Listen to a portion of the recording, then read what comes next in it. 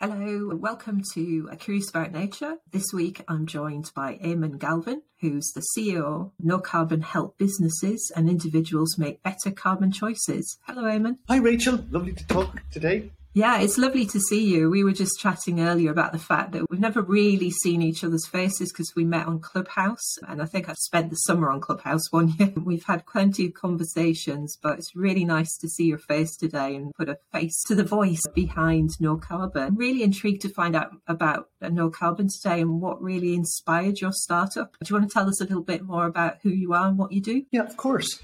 My background is more, in the past was in technology. So I worked for eBay for a number of years. I feel like marketplace type businesses. Yeah. But for No Carbon, which is KNOW Carbon, just it's a bit of a word play. The personal things that drove it were, one, I remember going for my morning coffee and thinking, I have to get one of those Keep Me cups. And this was going on for maybe 3 or 4 months. And I thought, what's stopping me from actually just going out and buying a cup that I can use for my coffee? And I thought, it's not that I don't think it's a good idea, but I just don't know what the data behind it. Does it actually make a difference? So that kind of started that journey. I then started thinking about what's my carbon footprint. And I found that there's some nice tools to identify the footprint, your footprint, but it doesn't necessarily tell you about the footprint of the different products we buy. So that was the start of the journey, which was a curiosity to understand what drives the carbon footprint of the products we consume every day and how can we improve that.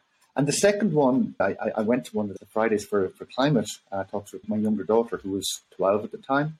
Yeah. And I just remember the amazing emotion of all of the kids. It was good-natured, but you can also sense a younger generation not quite knowing what to do. And I'm thinking they're going to, if you like, live with some of the consequences of the decisions we're making. And therefore, we have skills that we can use and there's changes that we can make now. So it was that commitment, if you like, to, if I was in her shoes, what would I be doing now that would be different? I know that whole story resonates very much with the reasoning behind Buttercup Learning, that inspired by my own daughter and her fascination.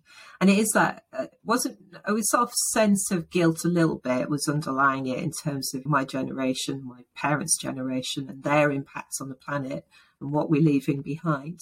But then I thought, well, instead of being negative and anxious about it, let's do something positive.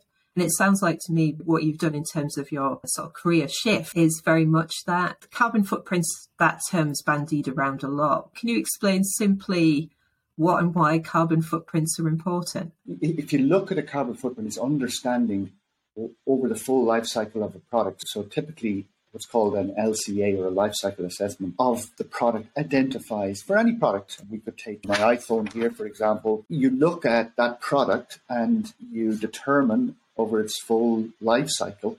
What we mean by that is all the raw materials that go into making it, how they're shipped to the production facility, the making of the phone, the electricity used in the factory, all of those factors, the shipping of the product, or hopefully not air freighted, but in some cases it can be air freighted, and then the actual sale and your use of the unit. So it looks to identify throughout that full life cycle what are all of the elements of carbon that are used. And from that, you have a summary number, which is typically the number of kilos of carbon equivalent that's causing the creation of that product. And from it, then, if it's for a consumer, I can make an informed decision if I know that. Or if it's a business, I can understand, okay, these are the parts of my production process that are having the biggest impact on my carbon, and therefore I need to look to reduce. But as an individual, we have a carbon footprint. Every country has a carbon footprint in terms of the amount of carbon as a society or as a country they're actually emitting. And businesses, every business has a carbon footprint. They may or may not know exactly what it is, but they do have an impact. I think for Buttercup, one of the things that really inspired me was I went to a talk with Green Tech Southwest, and they were looking at digital footprints. It was something that I think we're not really quite conscious of, this idea that digital happens in the cloud and that somehow the internet doesn't have an impact, or our emails don't have an impact, or digital files don't, or our websites. And suddenly it was that kind of realization that actually we can control those things and the impact, that how our website is hosted in terms of the server itself. Is that green hosted? Is there offsetting involved in terms of the impact that we can't necessarily initially affect? It became very much a passion project. So for me, 3 months of investigating that and becoming really aware of the fact that I'd created a site that everybody loved, had all the bells and whistles and video footage and so on. But actually, it didn't sit comfortably with my own company's values. And certainly we made those changes in our website, and we're still learning how to make sure that what I put out there is digitally lowering footprint. But if you're thinking about carbon footprints again, what's the impact on the environment if we don't start to think about both business and personal footprints? The data is absolutely clear. We have the IPCC produce reports. They did one last year, which was called Code Red for Humanity. But within that, they've quantified the amount of carbon and carbon equivalent gases that we have emitted to date. So your point earlier around we are where we are, there's a significant amount of the greenhouse gases that we have emitted, carbon, which is one, that are accelerating this climatic change that we're seeing. And they've quantified that in terms of our existing carbon emissions. We also know globally how much we emit each year, which is about 40 billion tons, which is a huge number. It's even hard to get your head around the size of that. But that's what we emit. It typically grows each year. With a slight decrease for COVID, but it typically is starting to pick back up again. So we haven't really been able to address that. And the third really important number is the carbon budget, which they estimate to be 500 billion tons, which says basically, you've got another 12 plus years of budget available, or you start to have, the way they describe it is, you have a very high probability of warming over the 1.5 degrees. It's quantified in terms of the Paris Climate Agreement, which was an agreement between countries around the objective of getting to net zero by 2050. So it's becoming very concrete and tangible around the importance of actually reducing our greenhouse gas emissions, which carbon is a key one. So have you any tools that you recommend for measuring a family's carbon footprint? I do. There's a really nice tool called Giki. We're members of that. 2 of my employees have been using that for their own personal footprints especially. Yeah, so I would recommend that. It's a really good first step. They have concrete actions that you can take to reduce your footprint. So I think that's a really nice that's a really nice tool. Yeah, I like also the kind of gamification side of that. I think if you're young students or in a family or, even competing against grandparents, there's that kind of challenge to see who can reduce their footprint in a nice way. Have you used that yourself in the past with your own family? I have. So I have Giki. Have made changes and are constantly making changes. I mean, similar to the way you described, the way you're thinking about reducing your digital footprint, once you start to understand what's driving it, then in your case for Buttercup, understanding digital footprint, then you start to find additional action. I think for every family, transportation is going to have an impact. The home in terms of the actual our energy use, food, clothes, and then the other stuff that are just part of our everyday lives. One of the things that my family are looking at the moment is leasing an electrical vehicle through my company. I think that's our next big step, really. We have made quite good inroads as a family because that's something that we've been doing for probably 25 years, trying to gradually sort of change our lifestyle.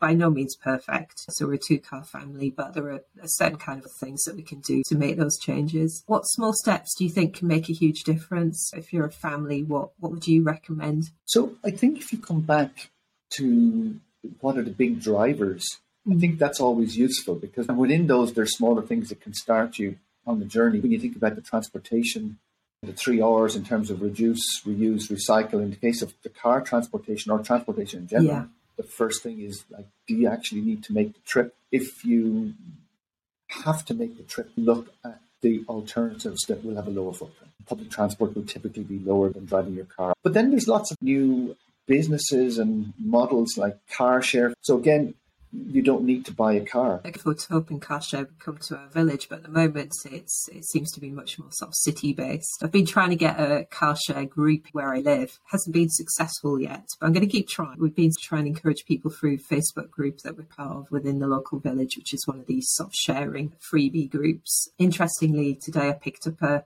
jacket from a lady. It saved me buying something that I'm only going to wear maybe a handful of times a year. It just feels good. It'd be really great. And that lending, sharing economy thing is something I think that you can see it's starting to take off. What we've explored is the underlying data, and the underlying data behind it is very good as well. It's a great example that you've used, but that suit, if you've gone out to buy a new one, you will incur a carbon footprint.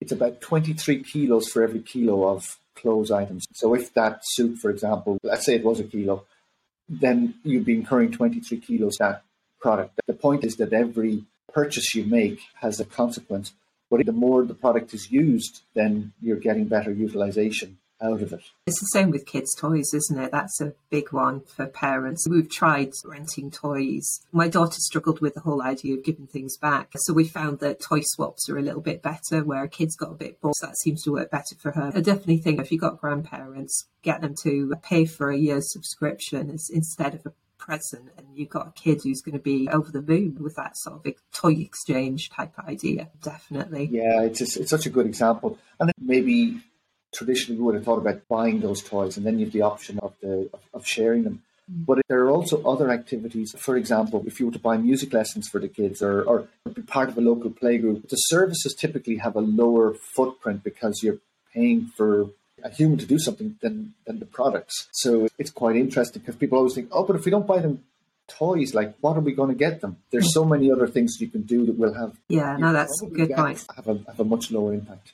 Yeah, they're experiences, isn't it, that give children that kind of sense. I remember some of my toys from my childhood, but the things that I remember the most are trips to the local farm, milking a goat, that kind of thing, rather than, oh, I got the latest Cabbage Patch doll. Although I'd still own my Cabbage Patch doll, actually. I've still got it. But my daughter's not interested in it. She thinks it looks a bit off. So it's sat in a cupboard waiting for her to one day go, you know what, I might play with that. So maybe one day we'll have to see if there's any Cabbage Patch collector out there that wants it rather than it sitting there gathering dust. I'm curious, you've given some examples already, but what kind of steps are your family taking and what's your priorities at the moment? Food is a big impact, a big driver. Now, the big one that jumps out is just the significant carbon footprint of meat products. 1 kilo of meat can typically be 50 to 60 kilos of CO2. I like when I can see the actual data behind it. You can see such a huge difference between the animal-based food products versus the plant-based.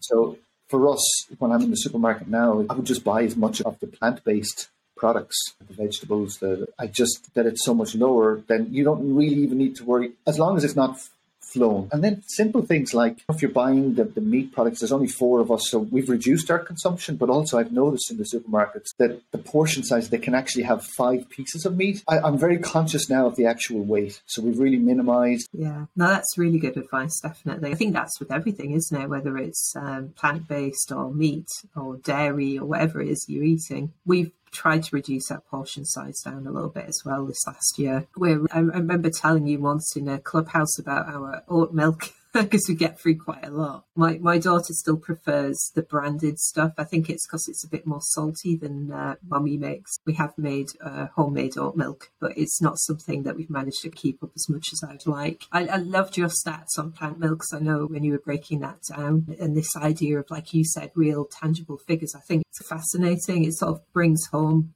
when you compare things against other items or other products, it gives you that kind of real incentive, I think, to make those small changes. Do you have any favourite stats on travel or holidays? What's around maybe if a family was in the UK versus maybe travelling abroad? Yeah, so air travelling is challenging. They are significant emitters. There's often the argument it's only 1% of global emissions, but I think that significantly understates the scale of the challenge. The UK and Ireland is the same. It's closer to 8% of emissions because it's not really realistic to say it's 1% globally, because there's only a small proportion of people that actually fly. And within that, you have high frequency users that have, let's say, bigger footprints. So look, any opportunity to reduce flying has a significant impact. And embedded in part of that is just the distances. So longer distance is going to have a bigger impact. A practical step is Google now have on their Google Flights, as you select the destinations, they actually have the actual footprint number. So you can then very quickly see what's the impact. A couple of other interesting things.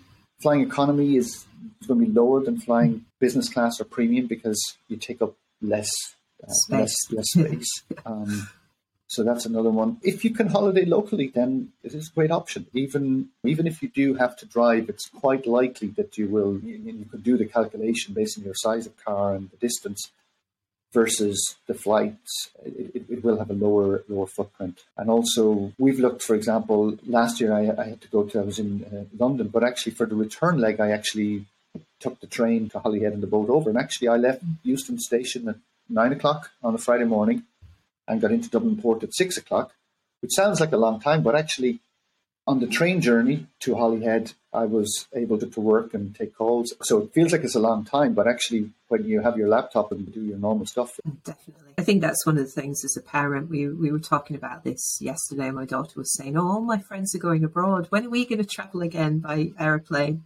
And it's eventually we will, but not in the UK. We'll get the train or we'll take a trip and meet Gran and Grandad halfway rather than doing the long haul journeys. It would be lovely to go to Europe. So let's do the ferry or do alternative routes rather than jumping on an aeroplane.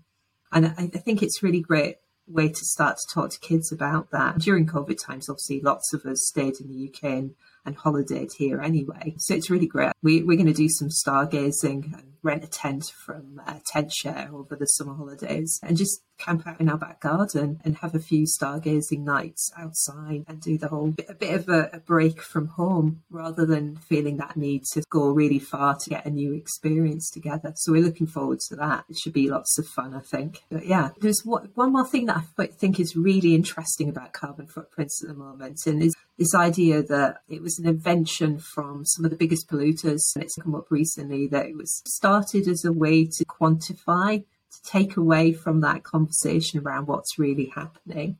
And I wonder whether or not that maybe puts some people off at the moment. How do you think we can all take responsibility, but make sure huge corporations and government also make those positive changes? Yeah, it's a really good question. What we've seen is, I believe it was BP introduced the concept of carbon footprinting. And the idea that they were bringing was that it was individuals' responsibility for their footprint. And there's a certain element of that.